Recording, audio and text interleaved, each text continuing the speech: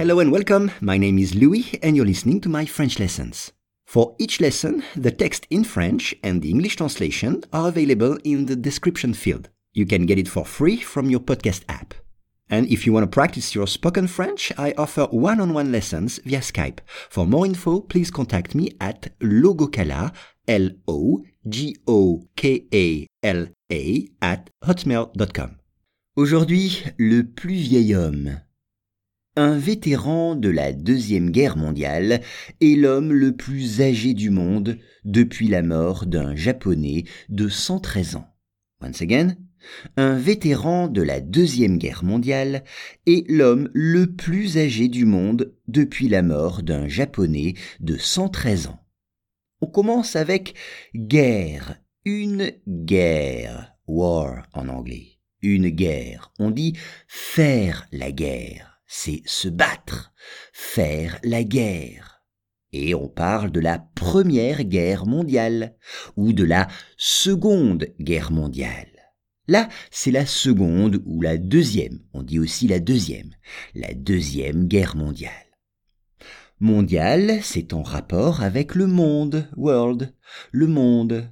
Exemple, aujourd'hui, l'économie est mondiale.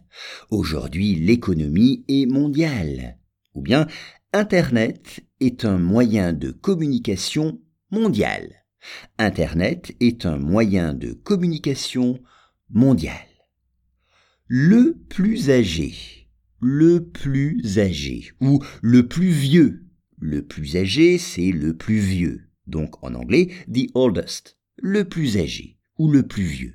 Exemple, mon grand-père est le plus âgé du village. Mon grand-père est le plus âgé du village. Depuis, on l'a vu hier. Depuis, c'est since ou bien for, suivant le contexte. Par exemple, je suis à Paris depuis 3 ans. Là, c'est for.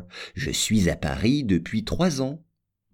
Ou bien, je vis avec mon chien depuis 2017. Je vis avec mon chien depuis 2017. La mort, death en anglais. La mort. Exemple, est-ce que la mort vous fait peur? Est-ce que la mort vous fait peur? Ou bien, la mort de mon ami m'a rendu très triste. La mort de mon ami m'a rendu très triste. J'ai été très triste à cause de la mort de mon ami. Un vétéran de la Deuxième Guerre mondiale est l'homme le plus âgé du monde depuis la mort d'un Japonais de 113 ans.